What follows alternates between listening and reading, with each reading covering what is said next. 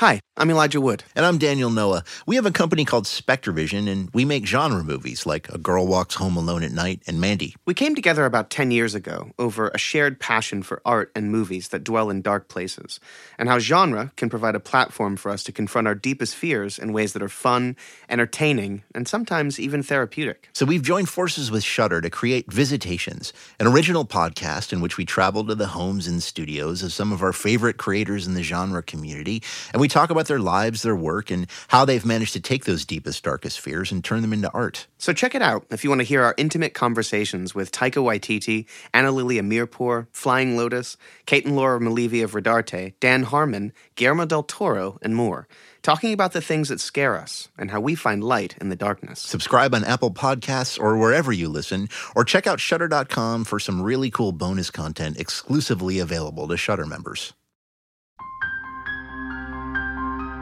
I'm Shudder curator Sam Zimmerman. This is the History of Horror Uncut, an essential audio companion to Eli Roth's History of Horror. Eli Roth's History of Horror is a 7-episode docuseries threading the evolution and immortality of the genre and all its terrors within. These are the full, candid interviews, most of which can only be found and heard right here in this podcast. You'll hear how the genre shaped these filmmakers, authors, makeup maestros. You'll hear the personal, unbridled appreciation that only comes from those who know how special horror can be. Welcome to a more intimate history of horror. The History of Horror Uncut is built with the full, raw interviews conducted in production for Eli Roth's History of Horror. In some cases, Eli leads the talk itself, and in others, deeply knowledgeable producer Kurt Sienga stepped in. Today is one of Eli's most exciting, if really only to hear his own spilling thrill to sit down with the world's horror dad and idol to all of us, Stephen King. Stephen King's legacy is unparalleled. The author of Carrie and Salem's Lot, The Stand, The Shining, Pet Sematary, The Dark Tower, It.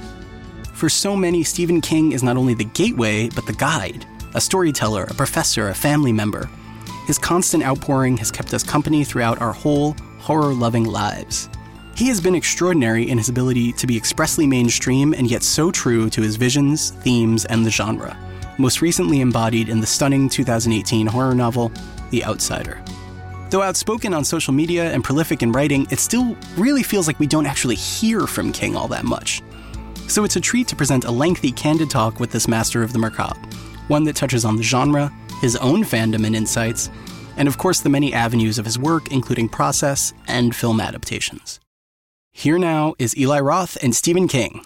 Listen up, ghouls. First, we're both huge horror fans. Obviously, my gateway drug into reading was your books. I mean, I started with, I think it was children. There was an anthology with Children of the Corn and Skeleton Crew, and I remember and I went to summer camp in Maine, in Casco, Maine, sitting there like with a flashlight, going to bed. That's like right next door to where I live, man. Close. I loved it. Do you think there's something about growing up on the East Coast and the woods at night that just gives you an appreciation, a flavor for horror? Or is it the torture of being a Red Sox fan? It's neither one of those things. It's just something that you grow up with, and every kid, wants to take a chance and see how much they can take. Yeah. I remember sitting, probably my first experience is sitting, like when you have a sleepover with friends, is telling scary stories or a ghost story or urban legend. Do you remember, was there a gateway drug, like one experience you had with scare that you got addicted to the feeling? Boy, I can remember watching a lot of movies on WPIX when I was a little kid, and they showed the same thing over and over again. And for me, although it's hilarious now, at 4 years old it was scary. There was a picture called Robot Monster, and it was basically a guy. Gorilla. Yeah, it was a guy from space with a diving helmet on, and it's ridiculous now. And then there was The Creature from the Black Lagoon. And what I remember, maybe 5 or 6 years old and watching that thing on TV, was the girl in the white bathing suit, and the creature is right below her and reaching up and not quite touching her foot, and I'm going like, ooh, and I'm thinking at that point, that's scary as hell, and I would like to do that. But the other thing was the Tales from the Crypt comic books. The EC comics, I love those. Yeah. Because really, what is a comic book? It's a storyboard for a movie. right? So we went ahead and George and I, Creepshow is one of my all-time favorite movies. We wanted to do that, and my first thing with George was he said, we ought to work together and do something. I'm like, I'm down with that, and I thought about it a little bit, and I said, why don't we just do a movie that's all like, how comedy skits have blackouts? Yeah. And I was thinking to myself, let's do a number of horror blackouts. Just show a guy, who's doing garbage disposal and pushing stuff in there, and all at once it starts up and the blood goes everywhere. And George thought, well, yeah, but why don't we do a number of stories like Tales from the Crypt? And I went, yeah, let's do that. I remember seeing Creepshow. There are so many things I love about that movie. And you look back now, it's Ed Harris with hair. Other things. Yeah, right. But the cockroaches was the thing at school. Yeah. That was like the thing that was like everyone was talking about. The image of E.C. Marshall. I find with horror, the first time you watch it, there's that shocking image. I always say blood stains your eyes. But then the second time you watch it, it's not as scary, but you notice other things, and then there's some random line like, well, you're a director, Mr. and Pratt, you do that. But see, the thing was, Savini was the guy who did the effects on that movie. Genius. And he did, I did Jordi Verrill, so he did a cast of me, and it was a little bit freaky because it was so claustrophobic, to have that stuff all over your face, and they put a thing in your mouth, that you can breathe through. So E.G. came in because there was going to be a thing at the end where the bugs were just going to sort of explode out of him, and they wanted to do a full-face cast of him and have the bugs explode out of his body. The guy says to him, Tom says, we're going to cover you. Are you claustrophobic? Because this stuff is going to be all over your face. And E.G. is just as flat as could possibly be. No, but could I have some bourbon tipped into the straw every now and then? So they have him covered with this stuff. And they have like an eyedropper? A little tiny bit of bourbon in all the time, and he did it.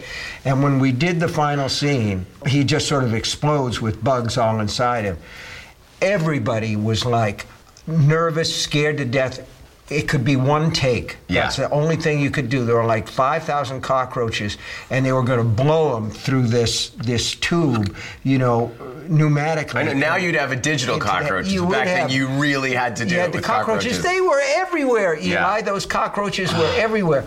And the people started to just freak out of him. And George would see these cockroaches climbing over him, and he would just brush them off. There was nothing to it. So there was this quiet on the set. Okay, set, get the cockroaches ready, cue the cockroaches kind of thing.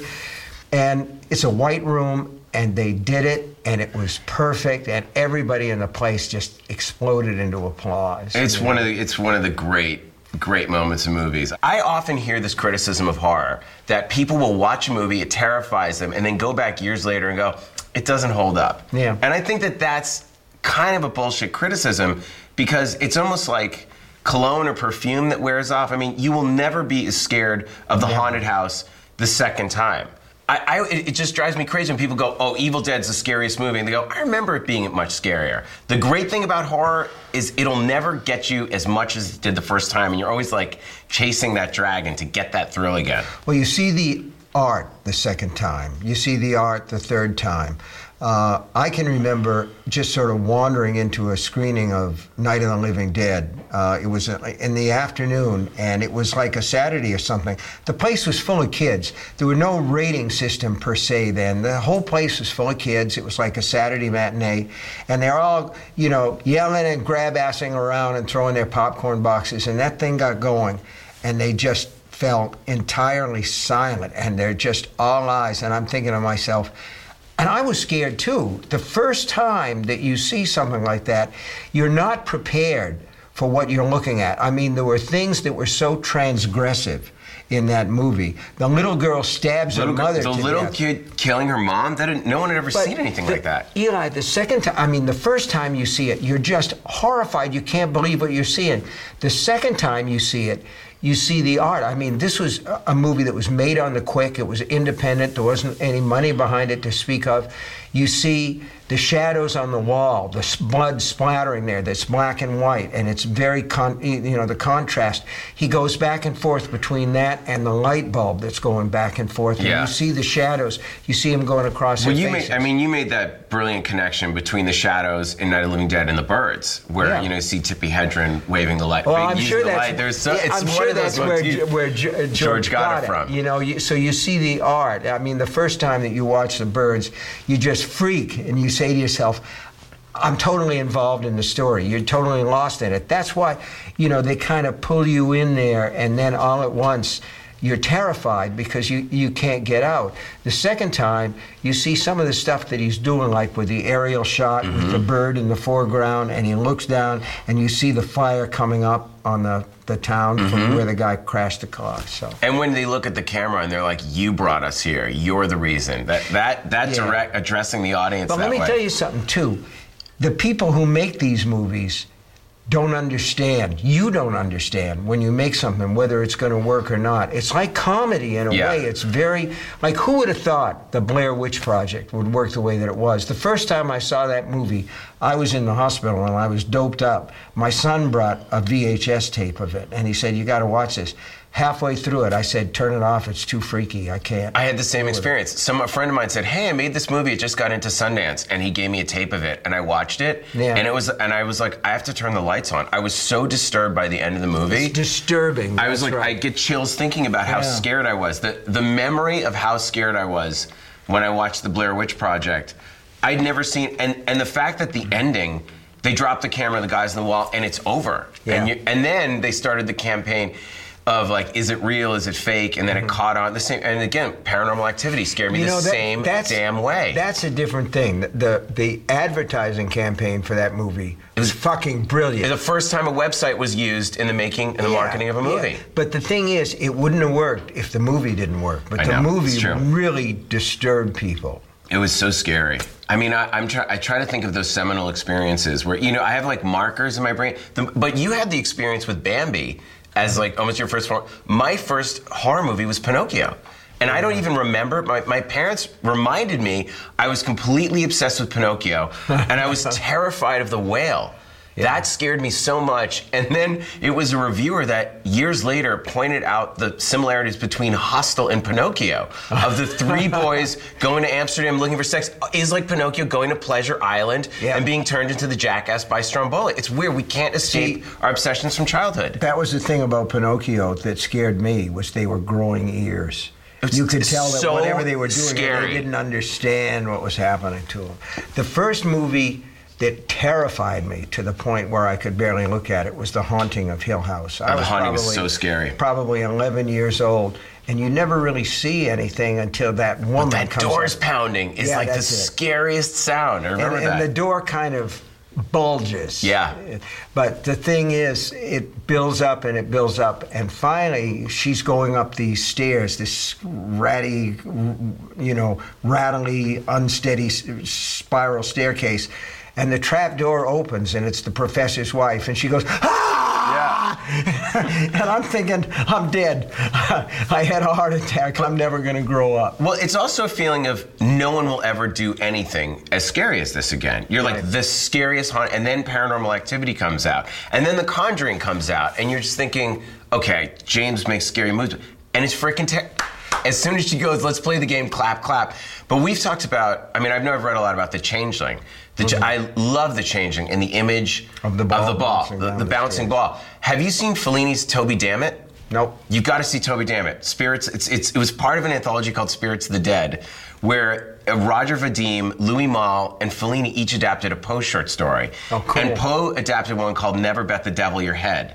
And they released it as a 40-minute standalone feature as Terence Stamp is this crazy drunk, drug addict actor from England who goes to Italy to make a spaghetti western, but he's haunted by the image of a little girl that is a white girl with a bouncing ball that she wants to play with him.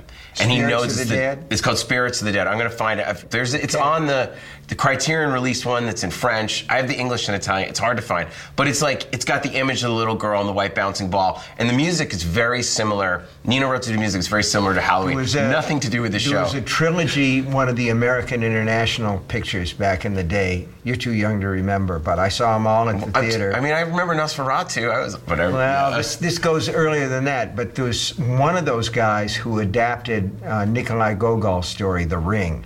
And it's a very, very simple story. The best ones always are. And basically, this woman is buried with this expensive ring on her hand. She's in a crypt.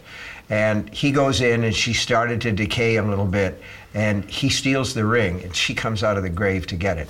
Simple, but oh my God, it's scary. Sometimes when I'm starting a movie, I'll think of a kill. Like in Cabin Fever, I was like, oh, she shaves her legs off. Mm-hmm. And you write the movie basically as an excuse to do the scene.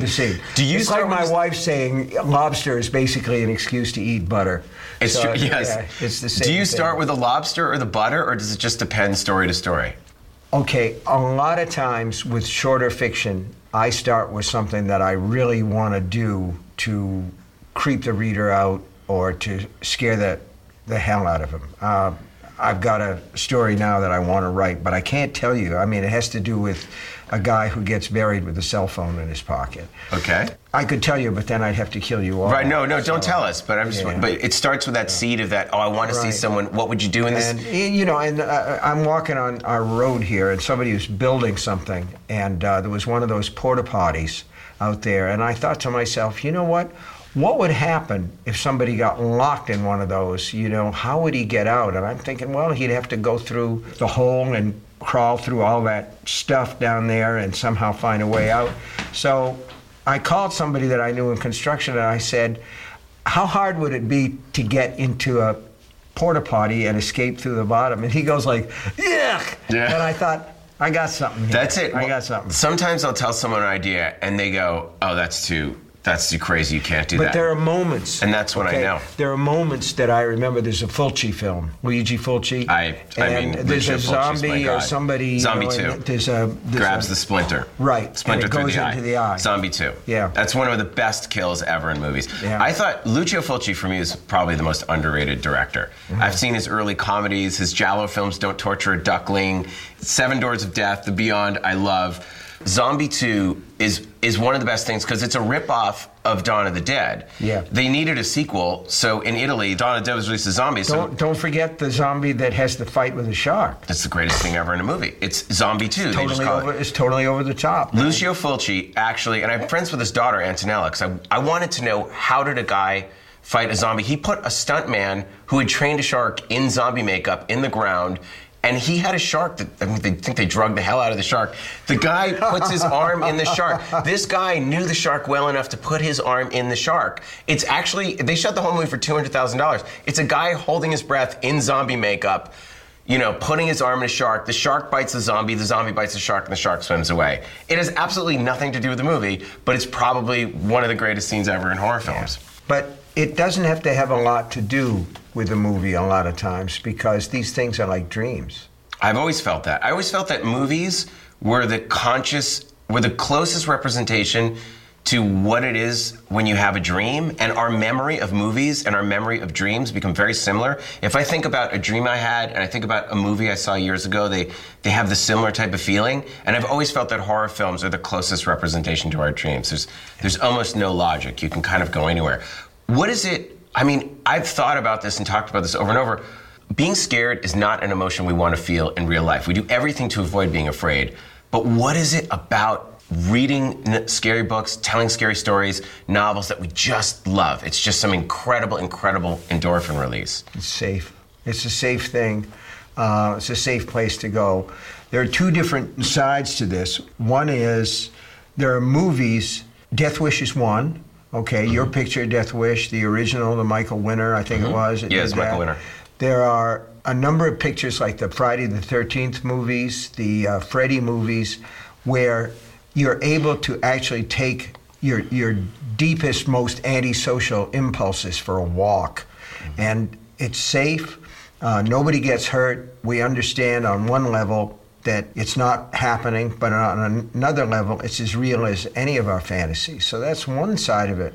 The other side of it is what you just said is true. We don't really like to be scared in real life, but in a movie, we have a chance to be afraid and to almost externalize the fears that we have. There are things in some movies that are like classic moments. The girl who is alone in a parking garage, and you hear the click-clack. I can't see any movie where some character is in a parking garage where I don't say to myself, something awful is going to happen to this person. It's just bad news. And then there's the hospital, okay? The person who's in the hospital and the nurse goes, "I'll be right back," and you're in the bed. "I'm just down the hall if you need me. Just ring that buzzer." And you're going, their hand's not going to reach it. Yeah. I've heard from soldiers on military bases who tell me, they're like, "I can't watch your movies." Well, they'll show Hostel or something on a military base, and people are screaming and covering their eyes, but they have to go out and face real death every day. Because they do, it's a different thing. But for most of us, we have that experience. There's another side of it too. There's the imagination side of it. What would I do in this situation? Are these characters behaving in a way that I would behave? For me, man, if I was in a cabin somewhere and I whipped out my iPhone and I say, I got no signal, I'd get the hell out of there right away because, I know that situation. You know that someone's going to come out of the woods at that point. When I was a kid, I used to plan escape routes. My parents would be like, "Good night." And before I went to bed, I'd have to map out about 15. I'd be like, if I go out the window and I can jump on that branch and I can use this weapon and I can grab this pocket knife, I just think it's something we naturally do. So one thing is we're getting a chance to exercise our most antisocial emotions. That mob impulse. It's like, kill them all and let God sort them out. The other thing is we get to experience fear, that roller coaster thing. We're scared to death, but at the same time, we know we're safe. So it's a chance to explore emotions in safety that we don't get a chance to. And the other thing is just pure imagination. You have a chance to see things that you wouldn't ordinarily see in a movie, and it's a wonderful thing. Yeah, well, it's also slowing down and watching the car accident, knowing that someone's really not dying. Side of it, yes. But I also think, as kids, I'm just going more philosophical than I talk specifically about movies. As kids, we all tell each other, "Don't be afraid. Go do it. Don't be scared." When your older brother's daring you to do something, it's like, "Come on, jump off that woodshed. Don't be afraid. Climb that tree higher. Don't be scared. Don't be scared." And as you get older, we're not allowed to be scared. Everyone can freak out about the political climate. We can freak out about war. But you're not supposed to. You have to bury it down. But it's in there and it's brewing. And I feel like the stuff you've written, I know for me, it's like, oh, this is a way for me to be afraid without being seen as a coward by society. Exactly. I've had the pleasure of watching your movies as a kid before I read the book, and in some cases I read the book first and then watched it. Do you enjoy watching adaptations, or has it evolved? I like to watch adaptations, and I'm always interested to see what people do with the stuff. I have a program that I call Dollar Babies, and people who are aspiring filmmakers, if it's something that isn't under contract, I'll say, sure, go ahead. You have to sign a contract, you have to pay me $1, and you have to say, I won't show this for profit unless I say you can. Frank Darabont did one, The Woman in the Room. That's where he got his start. But man, I just love it because there was some guy who did a version of a story I wrote called The Sundog with Gumbies. Okay. And it was really interesting. It was also fucking hilarious. So you see people who do funny stuff, you see people who just, and you say, well, this doesn't work. But then other things you say, there's real talent here. One of the things that I've always liked about horror movies, and this goes right back to Roger Corman, who gave so many people a start. The greatest. One of the movies that scared the hell out of me was Dementia 13. I know, Coppola was shooting it on a weekend while they're shooting another movie in 2 days in a castle in Ireland. But you see the talent there. You see the ability to choose what's going to make people afraid. Jonathan Demme, some of the early stuff. I like that. So one of the things about horror movies that I like is it's kind of still considered to be a low end. I said to you, this is my favorite time of year to go to the movies because this is where they supposedly dump stuff, but a lot of times You can it's find gems. fabulous. I will watch anything that's a horror movie. I don't care how bad it is. You know what? And I love it. Eli, I'm like 3 on a meat hook. I'm like a garbage disposal. A Midnight Meat Train. I got to tell you something. The worst horror movie I ever saw was fucking great. Yeah, Okay, it's true. that's the way that I am, because I go in there and I say, "What am I going to see? I don't know." Yeah, I don't well, know. then there are and movies the that other are- thing about this is like the ratings system. A movie that's PG-13, that's a horror movie, it's got to be scary in some way that's really artistic. Once you get to R or once you get to unrated, you're saying, "I don't know what I'm going to see." I like know. that. Well, I've always felt that synergy with punk rock. And you've talked about that too, where you're like, it's almost think it's going to upset your parents, it's going to piss people off. You're not supposed to see it. But I remember seeing movies like The Mutilator, where it was like by axe, by pick, by hook, by and just the box art alone of the hook. And there's literally nothing clever about this movie. It's just like, he's the mutilator. Hey. And they don't even have a mystery of who it is. It's just like, oh, your dad, he just got out of prison. Let's go to the cabin anyways. And then they show him, and he kills everybody. But he's the mutilator. But I love it. I got one word for you: maniac. I got Remember something that? for you. Listen, hey, who was that? William Lustig? That I was think? Bill Lustig Yeah. with Joe Spinell and Caroline Munro. Right. Maniac is one of my favorite movies, and I had a feeling you'd like it. Maniac. Which Oh, is of why, course. as a gift for you, I brought you a Maniac Holy shit. figure. We did not rehearse this, folks. Look. A Maniac figure. I'm so excited I almost dropped it. It's a Maniac bloody scalp. Isn't that sweet? Yeah. It really is. I mean, I don't know how to thank you for that. You can enjoy that. That's a little bloody memento scalp. of this conversation. Yeah. It's a Maniac figure. Yeah, that's I love great. Maniac because, by the way, I did a rip-off of the poster for Hostel, and Bill Lustig told me that he had the guy with a knife in the head, and he specifically told the artist the guy has to have an erection. And they put a huge, that was the days in Times Square, they had like a huge giant billboard of it, and people were outraged. I was like, we have to rip that, we have to do our own homage for Hostel. And they wound up using it in Europe as like the main poster. There you go. I love Maniac, but that had those incredible Savini effects of the scalping and all of them coming to life at the end. But it was also Joe Spinell, who's one of my favorite actors How of all about time. Herschel Gordon Lewis? Herschel Gordon Lewis is Have really... you ever had a real Italian feast? Blood Feast is the best. And 2000 Maniacs, Blood Feast, The Wizard of Gore. Herschel Gordon Lewis and David F. Friedman. All drive-in picks, man. I was there. $40,000 to $50,000. Blood Feast with, the guts being ripped out. He's the first guy that went to the butcher shop, got the pig entrails, and then just had people ripping them out. Right. He was one of the greats, Herschel Gordon Lewis. But that must have been, but you got to see those movies as a kid. I was watching them on VHS after I had already seen Dawn of the Dead. So the effects kind of pale, but you got to, it's what we were talking about before. You see it done a certain way, and then you go back to the, to the originators, and you say, well, yeah, not that great, but it's part of the, it's the whole evolution. It's the evolution, yeah. Yeah. What was it like seeing? You got to see the boundary pushed, going from the 1950s creatures, the man in the rubber suit, to like graphic viscera. What was it like seeing it pushed farther and farther? It was transgressive. I keep coming back to that word. You say to yourself, I never saw anything like that in a film, and I do think that after a while, there gets to be a numbing effect. You get sort of numb to some of this stuff. Like when I was a kid, and something like Psycho, the first time that I saw Psycho, that audience was in hysterics. And you don't see that much anymore. People are used to these various effects. The last time I really think that I heard an audience shriek, I take that back a little bit, because there were some shrieks in Blair Witch, some people, but I can remember people shrieking at, I can remember so well that I've forgotten, but you have to remember that I'm 70 years old now.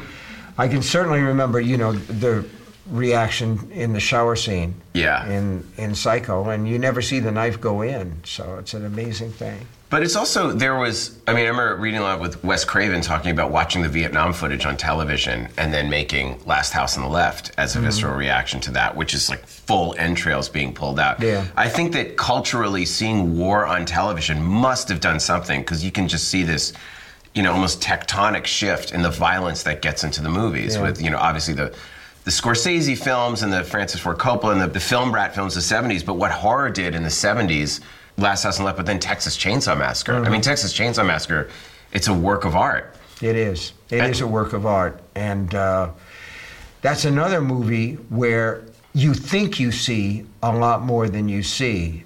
And isn't that pretty much the original Spam in a Cabin movie? I mean, that's the first one where these kids are out there, they can't get out, and you have, that whole thing about the last girl. Mm-hmm. Yeah, the final girl starts with Marilyn Burns. I think that's... But the meat hook scene is what we remember, where Pam gets hung on the meat hook, and the sound effect is so effective. I know. And you just and it's also her acting. I mean, I remember when I had fights with the ratings board, they were really giving me a difficult time on Hostel 2, and when the girl's hung upside down being bled in a bathtub. And I said, if her acting was bad, would it be as effective? And they were like, well, no. And then I said, well, don't blame the movie because the acting, but that girl, when that thing goes through her chest, and she's like, and she doesn't die right away, but she's gasping for air. Yeah. Whatever it does to your subconscious, you 100% remember you see the meat hook going through her. How about where Leatherface goes back into that thing and slams the door slam? When he grabs her and pulls her in and slams her. Well, the shot under the swing. I mean, if there's one movie that's the well I'm always drinking out of to rip things off. I remember with James Wan, the director of Saw, we would jokingly just try and one-up each other when it was Hostel and Saw, and then we had to call each other and eventually just sort of divide up body parts. I was like, well, I'm cutting off a penis in Hostel 2. He's like, well, I'm doing a guy with a bunch of nipple rings. I was like, I was going to do nipple ring. We had to split the body parts. It's funny though, I mean, what you were saying before about directors and writers, basically hanging the story because they want to do one thing. Steven Spielberg and I talked a lot about Poltergeist. He wanted me to write it, and we had some kind of a mix-up. I would have written it if it was today, and we could have emailed back and forth, but there was a loss of communications. I was on a boat going across the Atlantic Ocean to England, and he didn't get a reply, and he got all... But what he said to me was, I want to do a ghost kiss. And I said, oh, really? I mean, this whole movie about ghosts and the people in the house and the little girls and everything, and you're fixated on that? I mean, I didn't actually say that. It was Steven Spielberg. But yeah, he's going I want to do a ghost kiss, and I know just how I'm going to do it, sort of. I'm going to put a piece of glass down, and the ghost is going to kiss her, and you're going to see her lips move and kind of get a little bit white, and the pressure is going to... So you're going to see the ghost kissing her without the ghost. He said, but... I don't know how to get rid of the smear on the glass. And I said, well, I don't even think it's in the movie, but it was interesting. It's funny that was the image that was in his head. That was the thing. That was the hook he hung the whole thing on. And man, I've done books where I've said, I want to finish up, I want this particular thing in there. And by the time the story gets there, it's changed completely. And so I think it's like that ghost kiss. I just finished a novel. I was thinking beforehand, way back to childhood, I was thinking wouldn't it be cool? One time I was in school and I said, wouldn't it be cool if this school just started to move? And then it picked up speed, and I had an image in my mind of the school running over roads and knocking down trees and putting this path through the woods and crashing through houses and coming into town and running people down and all that other stuff. And I said, I really want to kind of go back to that and do something with that. And there's a scene that's within shouting distance of that in the book, but it never quite hit it. Do you get inspired by movies? We ever watch a movie and go, that's so scary, I need to one-up it, or do my version of that? Yeah. Or sometimes I'll be watching a movie and I'll be thinking to myself, this is a really interesting situation. I wonder if I could come at this in a different direction and I could do something that has that feel of that sort of thing, Yeah. Well, interesting you brought up Poltergeist, because Poltergeist, for me, the thing I remember the most out of all the effects was the clown. Sure. And that clown doll was that was the first image that terrified me from clowns. And then, of course, It comes along, and here we are years later, and it's the biggest horror film of all time. Tell me about your experience watching it from the book, which I remember the summer the book came out, everyone was reading it. We all had our copies of it this big, no matter where we were. And then watching the television adaptation and Andy Muschietti's film. What was that like, experiencing the new First It? of all, the clowns hate me. You know, most clowns they're are mad. really good people, and they love children, and they go to hospitals, and they make a living and everything. In fact, I have an assistant up in Maine whose husband part-times is a clown for something, and he tries to be nice to me because his wife works for me and everything, but you can see... You can tell he's pissed. Yeah, that's like me with tourist You know, boards. I just tell people, don't hate the messenger for the message. Kids are scared to death of clowns. You know, clowns are a natural disguise for monsters because you never know what's under that makeup. And John Wayne Gacy did those clown paintings. John Wayne Gacy did the But tell clowns me your too. experience seeing the new... Are you involved with the movie when you see it? What did you... I mean, that opening sequence with the yellow raincoat was one of the best openings in horror movies in a long I time. wasn't involved with the miniseries, and I wasn't involved with this. I've talked with Andy since then, and I think the movie was partially a success because a lot of kids saw the miniseries when they were 11 or 12, and it was pretty scary for TV, and it made a mark on them. And when the movie came out, they really wanted to see that. But the thing is, Andy shot the shit out of that movie. He really did. He did a terrific job with the movie, and he stuck to the kids' part of the book, which was dynamite, a dynamite idea. It's amazing. But It had shades of Stand By Me in the movie. Yeah, it I did, felt. but it did from the book, too. I mean, it's still, you know, the sort of from the point of view of looking up, from the kids' point of view. I always think of when I'm working on it or when I was working on Stand By Me. You know how in the Peanuts cartoons, you know, the adults don't really have voices. They just go, wah, wah, wah, wah, wah, wah. And that's what it is for kids, pretty much. So, first of all, I got a jinx thing. If people are in touch with me a lot about something, I always feel like maybe they've lost their way. But the worst jinx of all is never send me swag from a movie before the movie comes out. Never send me a That'll hat. put the whammy on it. It puts the whammy on it completely. So I didn't really have anything to do with that. I knew some of the history when that guy, whose last name I can't pronounce, Cary Fukunaga. Yeah. You know, when he was involved, I'd seen True Detective, and I thought, well, I wish he was doing it, but I knew Andy's work from Mama. Yeah, Mama was terrific. And Mama was terrific. So I said, we got a real chance here. He's got a chance to do something really good because the script was very, very strong. It was very smart. They knew the right things to put in and the right things to leave out. I saw it. They asked me, would I want to see a rough cut down here in Sarasota?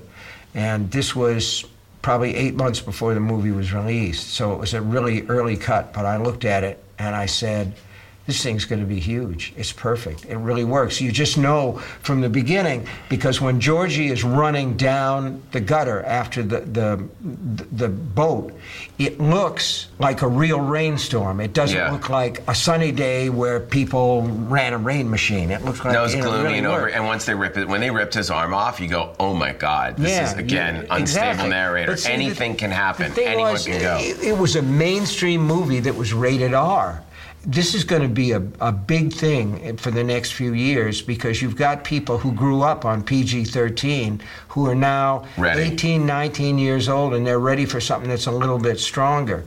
And those people responded like crazy to that Well, it movie. played like a family film. It became the movie you were dared to see. And there were laughs in it and everything, and kids talked about it that were too young to see it, and I think a lot of them saw it anyway, and that's the way it should work. It should be forbidden. This kind of thing should be forbidden. That's exactly. Hostel is a forbidden movie. You know, you go see it and you say, whoa. When I was a kid, a little kid, I can remember clearly being on the bus stop, standing around, you know, I was maybe a 4th or 5th grade, and this kid comes up to me and says, because this was a time when they had like full-page ads for exploitation pictures because they were going to be there for a week and then they were going to be gone.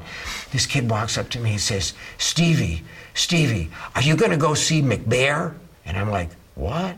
McBear? He says, yeah, it's going to be really, really scary. There's a kid that gets buried alive. It's called McBear. Well, finally figured out he was talking about Macabre. It was a William Castle. And I did go to see it, and it did scare me. McBear. Because, McBear. When they opened the coffin, the kid looks black. Yeah. You know, from asphyxiation or something. So Let's talk about another adaptation. So what I'm saying is it was forbidden. You know, that was the kind of thing. Well, was forbidden. my mom was like, "You are not to watch House of Wax." I was like, "Can I watch Bingo, Caligula?" yes. And they were like, I gotta go see it. I gotta go see it. But it's weird that to my mom, House of Wax was the most forbidden. I could watch Texas Chainsaw Massacre, Dawn of the Dead, because she'd be like, oh, that's just makeup effects. House of Wax was truly, that was the one.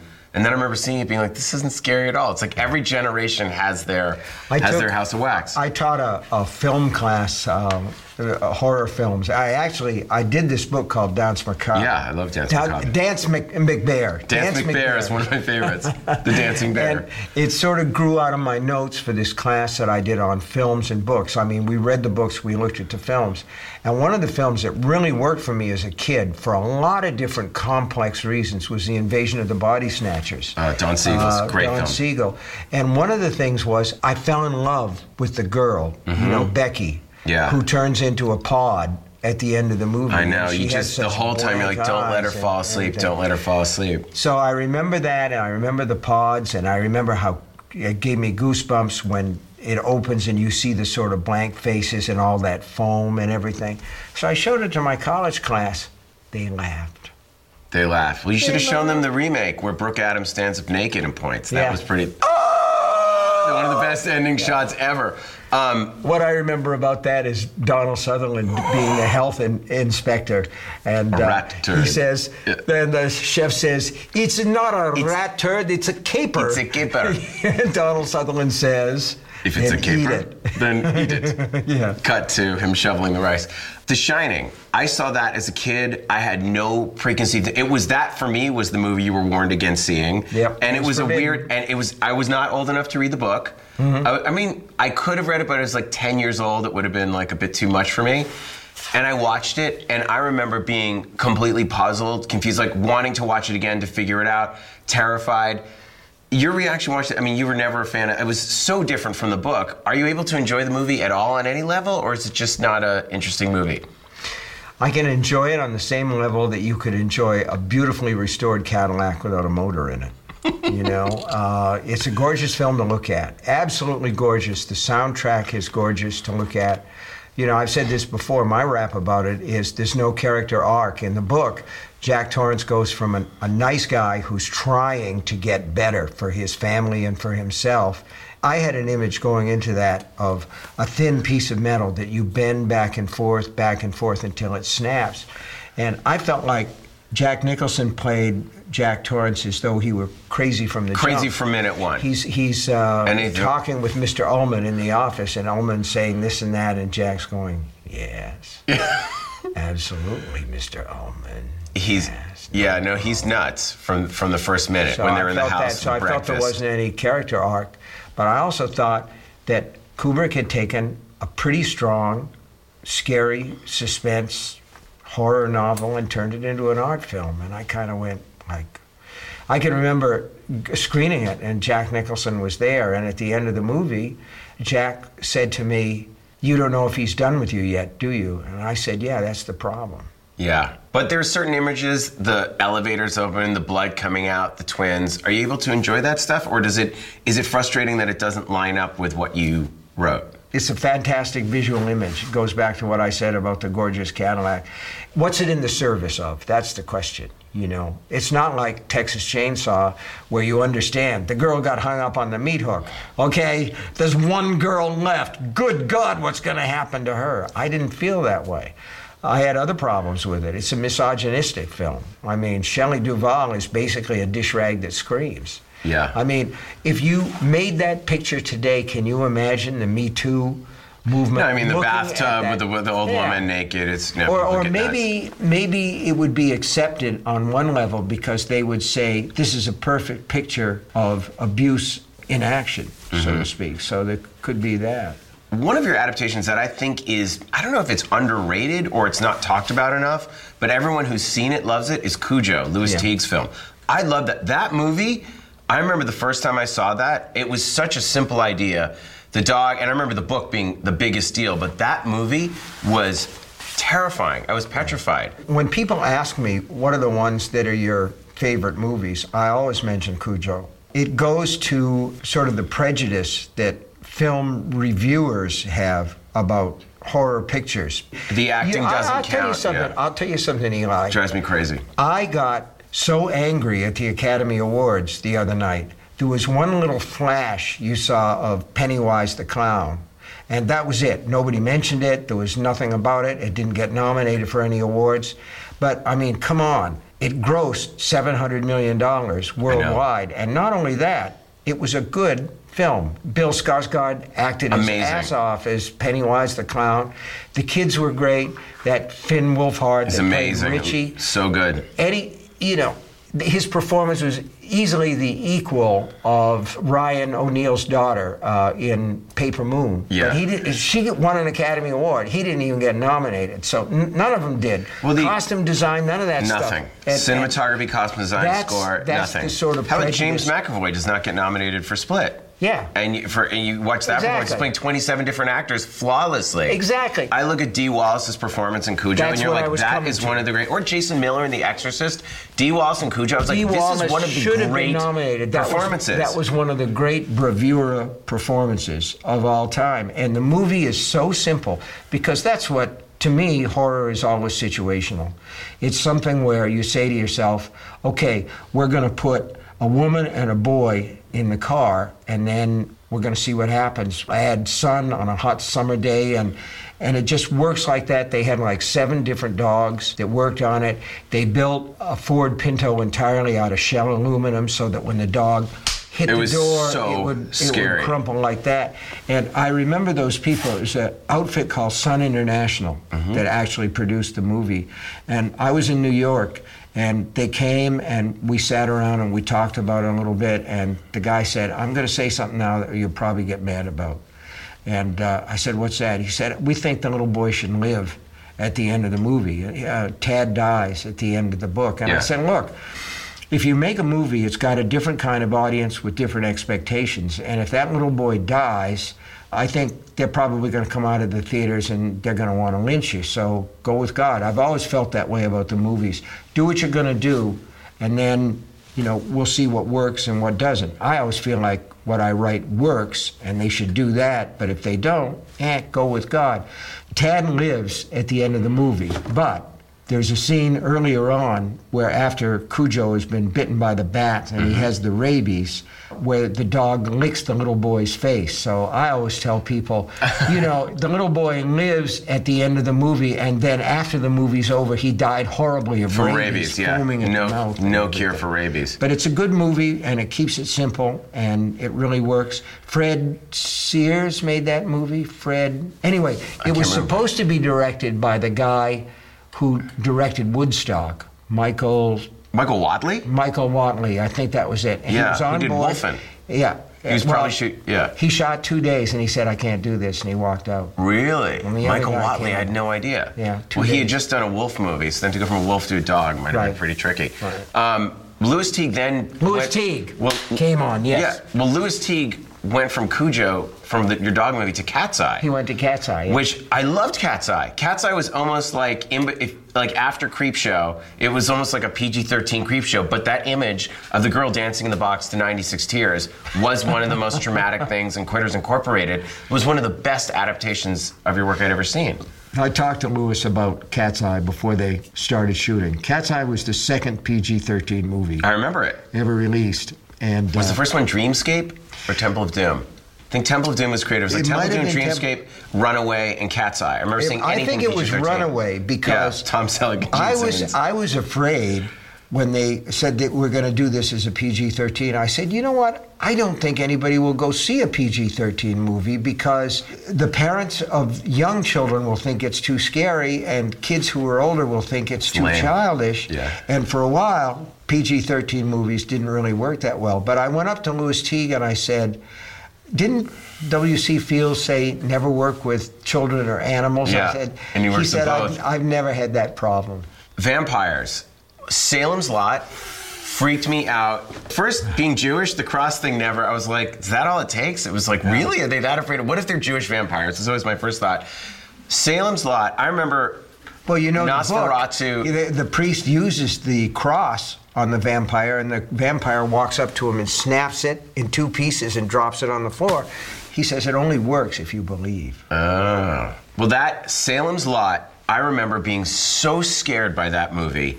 not just because of the way the vampire looked, but because during the day, opening the coffin, that was the first time I had seen horror stuff that was shot during the day that petrified me, and floating around at night. I mean, there was a whole wave of vampire movies that were romantic and sexy, and you really restored it to being absolutely terrifying. Yeah. Reggie Nalder was great as the vampire. Tell me about, writing Salem's Lot, the shooting of the movie, what you like or dislike about the romantic vampire versus the scary dead guy. Well, vampires are supposed to be awful. I mean, I grew up reading Dracula and reading about the stink of the grave, the graveyard earth that the vampire was in with the worms crawling in it, about his fated breath. And the whole thing was like, it was supposed to be ugly and nasty, and I wanted that kind of a vampire. I'm never very interested in the romantic Interview with a Vampire movie, Tom Cruise. I remember Interview with the Vampire, everyone coming out of that movie, and I was like, why don't they just walk into light? They're all complaining. They know how to kill themselves. Why don't they just do it? Right. But do you think Anne Rice, what she injected, there's a whole audience that sort of, I think, the Interview with the Vampire, because it was Brad Pitt and Tom Cruise, became a gateway drug for horror for a lot of fans. The thing is, the whole vampire idea, the romantic vampire has always been popular with teens and early 20s and things, particularly women, because it's seen as almost like no-fault sex. The vampire is very handsome and very hypnotic. And after all, what's he really going to do? He's going to give you a great big hickey like on Lover's Lane. But that's not the way it's supposed to be, to my mind. I wanted the whole schmear where the vampires turn more vampires and they can't come out in the daylight and all that stuff. I'm a classicist, man. There was a photo of one kid at Comic-Con when Twilight came out. There was like some angry kid with a huge placard that said Nosferatu didn't sparkle. Yeah, and I was like, exactly. That's me. I'm that kid. Right. I can remember being at an autographing thing not too long after that book came out, and this kid walked up to me and he said, you ought to do a Squeal in that Jenner. And I'm like, what? And finally I figured out he was saying you ought to do a sequel in that genre. A Squeal in that Jenner. A Squeal in that Jenner. It turned out that this kid was the only one in his family who read, and he'd read Salem's Lot to death. But Tobe Hooper made it. He made it on a budget. By the way, speaking of the Academy Awards, I was really angry that Tobe Hooper was not mentioned in the In Memoriam. Yeah. I mean, that guy did Texas Chainsaw Massacre, Poltergeist, Eaten Alive, like Salem's Lot. That guy has made so many seminal movies. He's a seminal. But because it's horror, they think it doesn't count. That's right. But on the other hand, I was in that montage, so. What can I say? That was great. I know, you don't want to play favorites, but is there one adaptation of yours that you're like, that's the one that nailed exactly what was in my head? Or do you not judge it by that? Well, it depends on whether you're talking about one of the balls-to-the-wall horror movies. But there are a lot of things that, you talk about wanting that moment. The version of Gerald's Game, that was on Netflix. There's a degloving scene in that that's very hard to watch, and that's a great moment in a really good film. There are things in Christine, John Carpenter's movie, that I really like, with a car on fire, indelible images.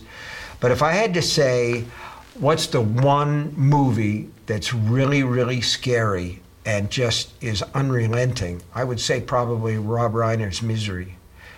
Because it all builds up to that scene. The penguin. It's the little things. The hobbling is as effective as him putting the penguin. When he puts the penguin the wrong way, the whole audience went, no, she's gonna know, she's gonna know. It's the simplest, it's as effective as the image of that foot and the hobbling. One of the things that made that film work and made Rob Reiner the perfect person to do it is because humor and horror are really two sides of the same coin. I always say it stops being funny when it starts being you. A lot of times in a horror movie, something really terrible will happen and the audience will go, ah! And then they'll laugh, because they're trying to play it off a little bit. So, and Misery has a lot of funny things in it. That whole Liberace thing wasn't in the book. Really? How crazy she is about Liberace. She was amazing. And that was, by the way, that and Silence of the Lambs are the first time I remember what we would call horror movies, but they had to call them thrillers, so they were classy. Winning awards. That was the first time. And then this year you see Get Out winning for screenplay, which is pretty cool. But and Guillermo winning for Shape of Water. I know. That was an excellent thing. That's cool. I mean, man, that's like the Oscar version of Creature from the Black Lagoon. Eli, come on now. How much respect do you really want to have? Because the more respect that we get in this field, the less I feel like we're doing our job. You know? I mean, my latest film is at the critic rating 15% on Rotten Tomatoes, and the audience is at 85%. So it's like, my work is done This here. is why I love February and March, because you see that. If I see a movie like that and it's got that little Rotten Tomatoes booger splat, I say to myself, I want to go see that one, man. Awesome. I want to go see that. Well, thank you so much. Hey, can't get enough of the conversation? Eli Roth's History of Horror is now streaming on Shudder, full and commercial-free. At Shudder, we're the best selection in streaming genre. It's handpicked and curated by experts, including me. We cover the amazing spectrum of horror thrillers and suspense, including breakout revenge essentials like Mandy and Revenge, all-time classic The Changeling, horror fantasy hit series A Discovery of Witches, and our new Shudder original documentary, Horror Noir, A History of Black Horror. Start your free 2-week trial with promo code SHUDDERPOD. That's promo code SHUDDERPOD. History of Horror Uncut is a Shudder original podcast. Hosted by Sam Zimmerman, produced by Liam Finn, sound designed by Jeremy Lee, music composed by Michael Tioli. Special thanks to executive producers Eli Roth, Kurt Sayenga, Jonathan Koch, Stephen Michaels, James McNabb, Allison Berkeley, and Joseph Freed, as well as the AMC Networks and AMC Studio Development and Production teams who allowed us at Shudder to make this. For Shudder, Owen Shiflett, Nicholas Lazo, and Robin Jones. This podcast is protected under the laws of the United States and other countries, and its unauthorized duplication, distribution, or exhibition may result in civil liability and criminal prosecution. Country of first publication, United States of America. History of Horror, Uncut.